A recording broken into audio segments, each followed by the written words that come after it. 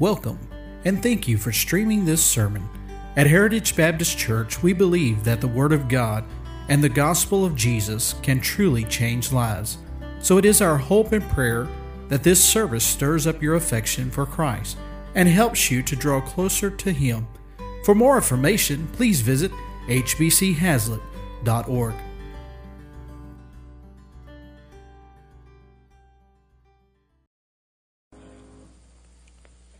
Man, the Lord has been faithful, hasn't He? If you would in your Bibles this morning, turn to Mark chapter 9.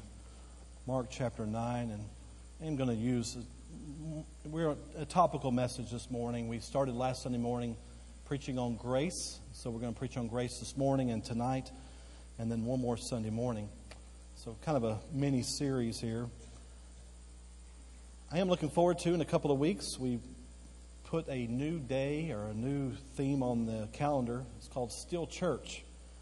And so on the 23rd, not next Sunday but the next, we're going to have a theme, Sunday morning and Sunday night, and the theme is Still Church. And I'm thankful there are some churches around that are still church, that come to church and we still have church, that we come to church and it's not just a fellowship, that it's not just a place together and have meals together and do all those things, that it's not a place to come and be entertained. Hello? Amen?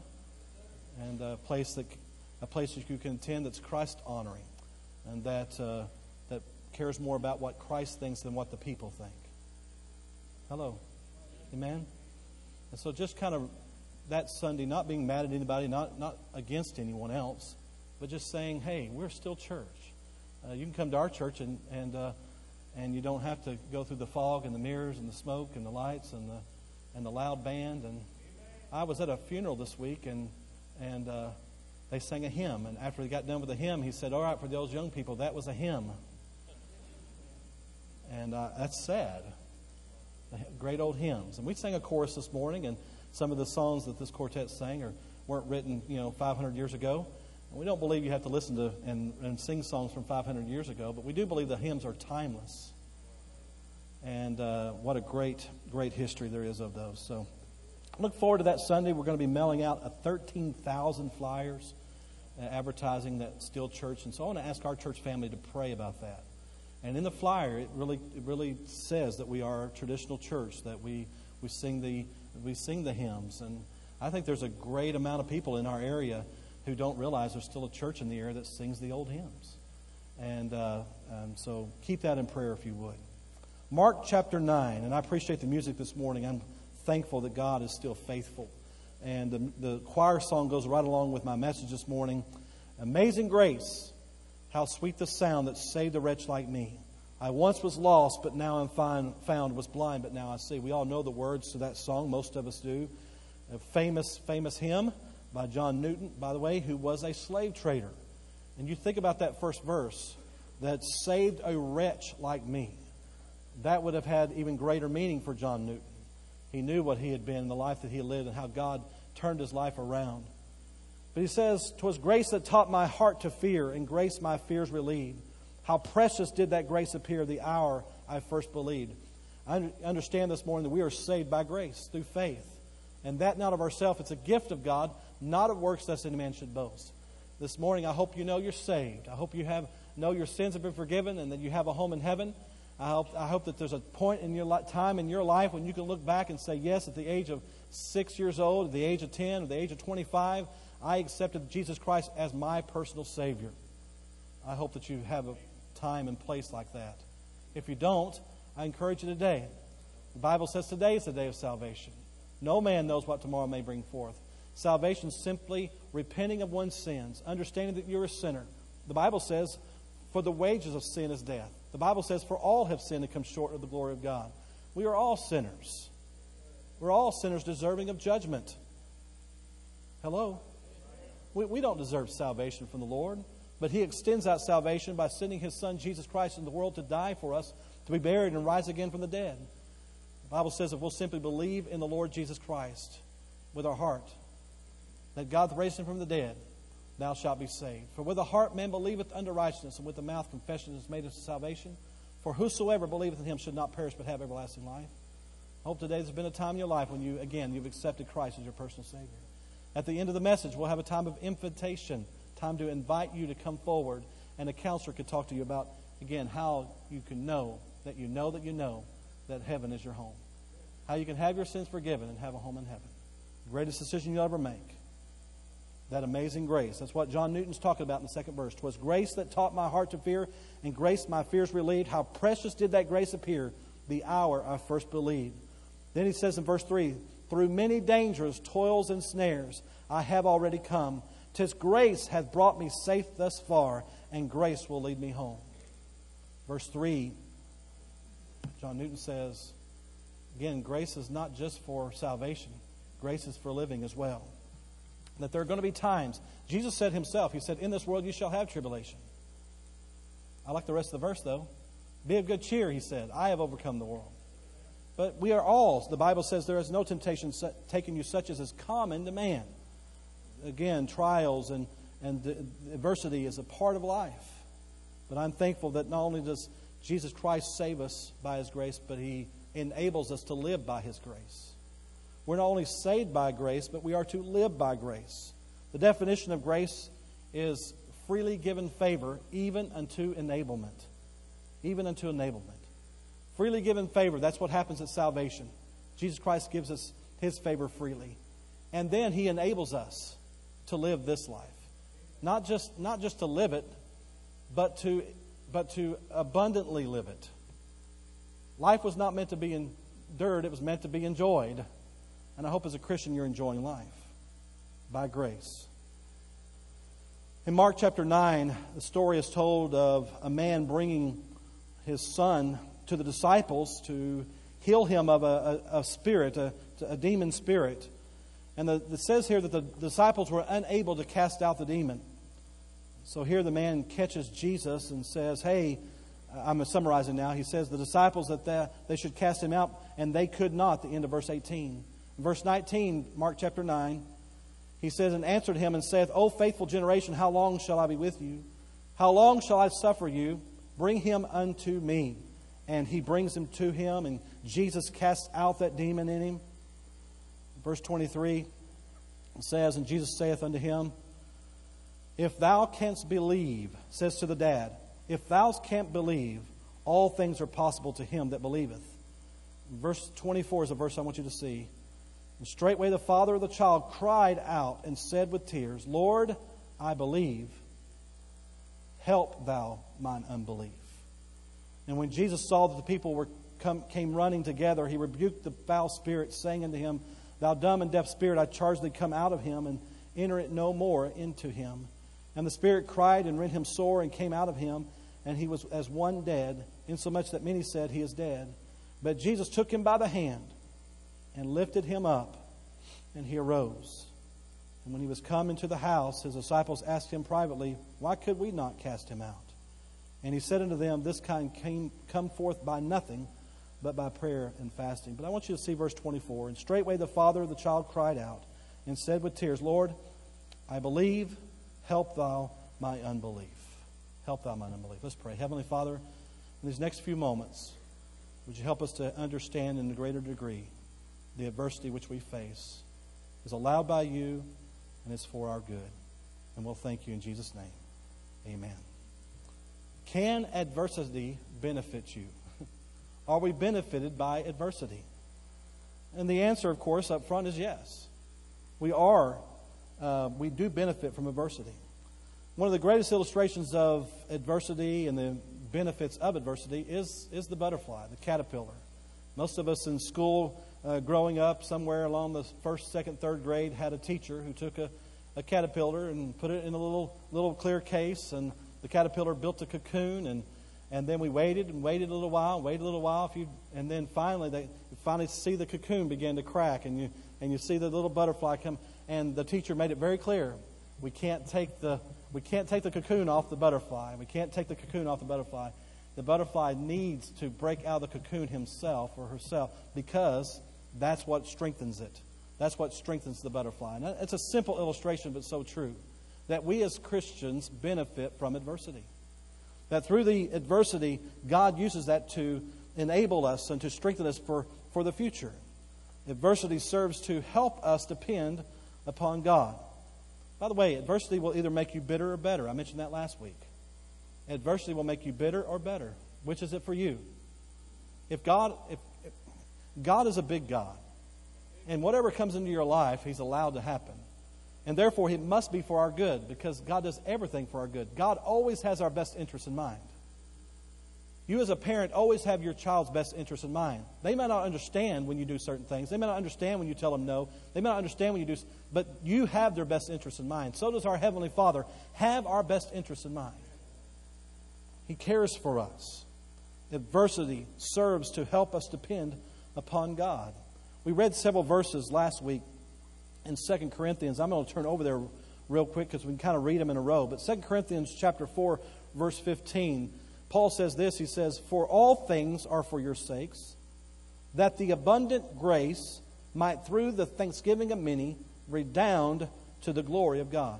That grace is given to you. That abundant grace that's given to you will redound, will transpire, will enable you to the glory of God. Whatever happens in your life. By the way, we do all things to the glory of God. 2 Corinthians chapter 9 and verse 8. Verse 8 says, "And God is able to make all grace abound toward you, that ye always having all sufficiency in all things may abound to every good work." That grace may abound towards you. Again, grace was not just given to us at salvation. Grace is given to us to live life. Grace. Look at chapter 12, 2 Corinthians chapter 12. This is where we ended last week. In verse 7. "And lest I should be exalted above measure through the abundance of the revelations, there was given to me a thorn in the flesh." This is Paul speaking. "The messenger of Satan to buffet me, lest I should be exalted above measure. For this thing I besought the Lord thrice, that it might depart from me. And He said unto me," here's the Lord, "My grace is sufficient for thee, for my strength is made perfect in weakness." Paul says, "Most gladly therefore will I glory in my infirmities, that the power of Christ may rest upon me. Therefore I take pleasure in my infirmities and reproaches and necessities and persecutions and distresses, for Christ's sake. For when I am weak, then am I strong." When we're weak, then we're strong. That don't sound right. But adversity brings us to the point of our dependence upon God. And when we depend upon God, we're strong. He's the Almighty God.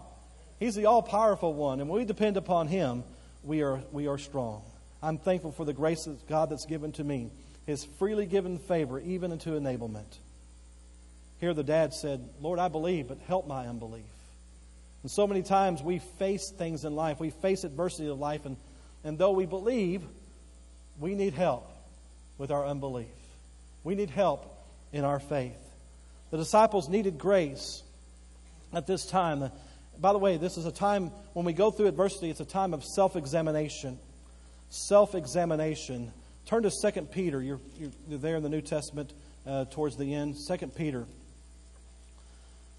2 Peter, and look at chapter 5 and verse 6. I also didn't point out a while ago there in 2 Corinthians 12 where Paul said, "A messenger of what? Of Satan to buffet me." I'll remind you that Satan's real. That Satan is real. Look at 2 Peter. Look at 1 Peter chapter 5. Did I say 2 Peter? Well, then you ought to turn to 1 Peter. Chapter 5. It's written in my notes, 1 Peter, chapter 5. Verse 6. "Humble yourself, therefore, under the mighty hand of God, that He may exalt you in due time. Cast all your care upon Him, for He careth for you. Be sober, be vigilant, because your adversary, the devil, as a roaring lion, walketh about, seeking who he may devour.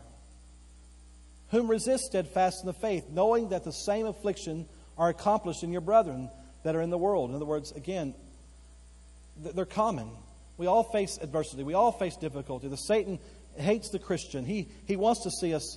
He wants to see us destroyed and discouraged. But the God of all grace, who hath called us unto His eternal glory by Christ Jesus, after that ye have suffered a while, make you what? Perfect, which means complete, establish, strengthen, and settle you. That explains it. We can go home. I mean, if you really believe those verses, then you'd understand that adversity,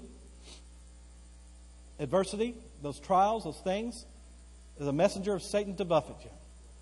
God allows those things in your life to strengthen you, to establish you, and to settle you. And God allows those things. He says, cast all your care upon Him, for He careth for you. You cast those things upon Him. Humble yourself before Him, because God will exalt you in due time. When adversity comes, it ought to be a point of examination. It ought to be a point of humbleness, reminding ourselves who God is and how big He really is. Again, our life, what you think about God determines everything about you. What you think about God is the most important thing about you. Because as you face adversity in your life, how you view God will determine how you go through adversity.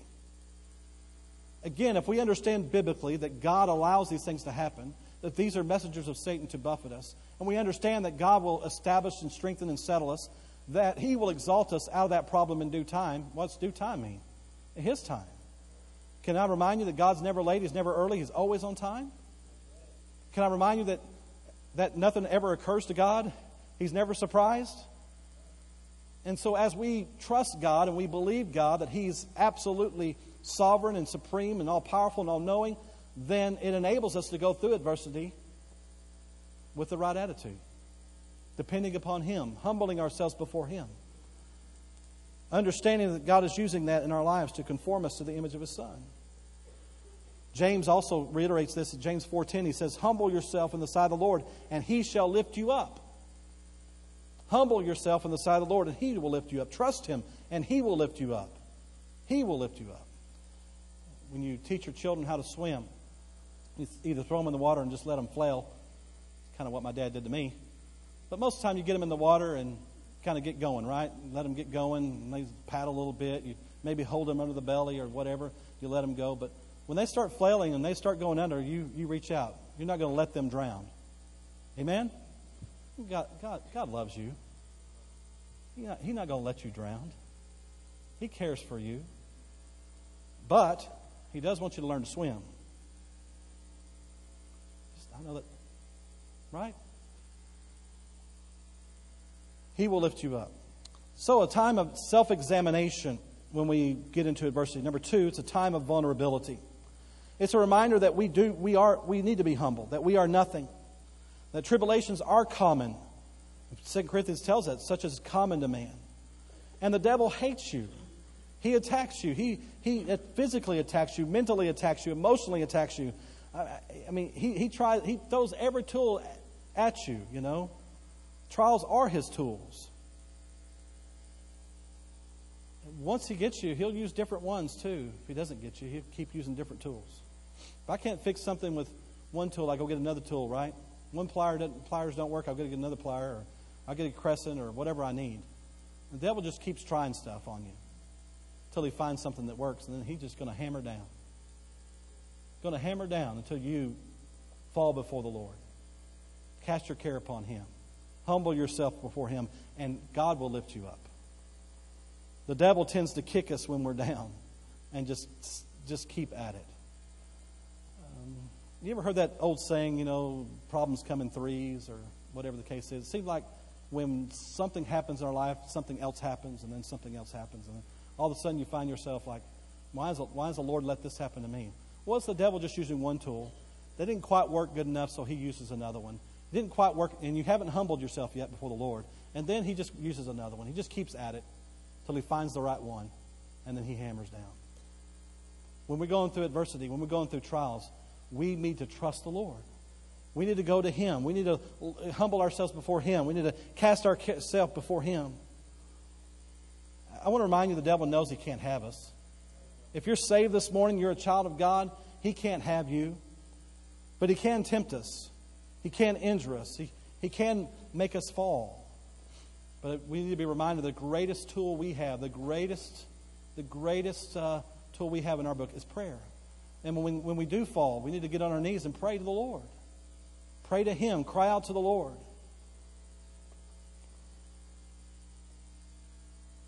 Just get on your knees and pray.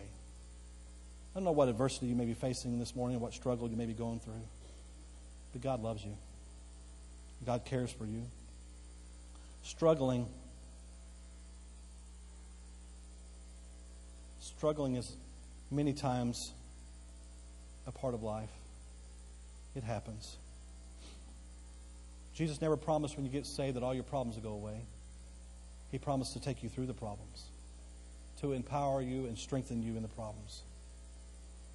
Struggles are not senseless. It's the Lord conforming you to the image of His Son. It's the Lord completing His good work in you. Can we be reminded of that? God is at work in you, and He continues to prepare you. Smaller tasks lead to bigger tasks, right? Small faith leads to bigger faith. And as we tackle one thing, it allows us to tackle bigger things.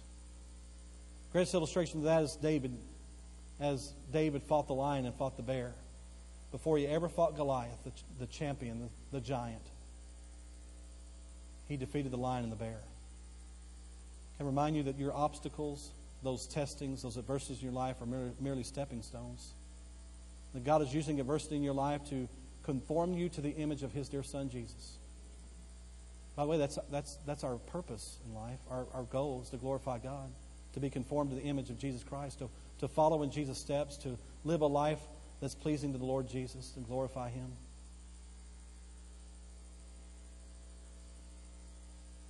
In conclusion, you don't know what's going to happen tomorrow. Neither do I. But God does. We just ought to trust Him. And this morning, just ask the question again, do you trust Him? Is your God big enough? Is your God big enough to trust Him for tomorrow? He blessed you yesterday. He helped you through the problem 2 weeks ago. He helped you through the problem a month or 2, 3 years ago. Why wouldn't He help you through the problem of tomorrow? Number 2, we must pray to be established rather than to escape our adversity. May the Lord establish you in that adversity. Many times we ask God to deliver us, and there's nothing wrong with that, but being reminded that as we go through adversity, that He is establishing us, that He is working on us. Lord, what do I need to learn through this? Might be a good prayer. 1 Peter 5:10 again says, "For the God of all grace, who hath called us unto His eternal glory by Christ Jesus, after you have suffered a little while, make you perfect, establish, strengthen," I like that word, settle you. That through the adversity, He is perfecting you. Through the adversity, He's establishing you. Through the adversity, He's strengthening you. Through the adversity, He is settling you. Caterpillars don't fly until they have struggled. May we be reminded of that. Psalm 119, David said this. King David said, "It is good for me that I have been afflicted." What? David, remember David who had suffered over and over again at the hands of Saul? And then David writes, "It's good that I have been afflicted, that I might learn thy statutes, that I might learn your word." We can trust the Lord in adversity. We can, as Christians, I'm talking about children of God, we can understand that adversity benefits us. We can understand that. We can understand that because we experience it in life. If you're an athlete, if you want to achieve as an athlete, you're going to have to go through some adversity. You're going to have to go through some training. You're going to have to do some physically struggle through some things in order to succeed as an athlete. We understand this from life, just the plants. And man, it seemed like it has rained forever. I'm looking forward to building an ark next week, but it seemed like, but it's important. We got to have the storms in order for stuff to grow. I mean, we visualize, we see it all the time, but yet somehow we get disconnected from it in our own lives. Sometimes we get disconnected from our own history and understanding that we know that it has grown us in the past. And yet, when we face a new adversity or new struggle, all of a sudden we find ourselves in deep, dark despair and deep discouragement and not trusting the Lord, even though we know it's going to help us. We know that in the back of our minds. May we be reminded this morning to trust God with our adversity. May we be reminded this morning to trust Him, that He is working in us. That little children's song growing up says, "He's still working on me to make me what I ought to be.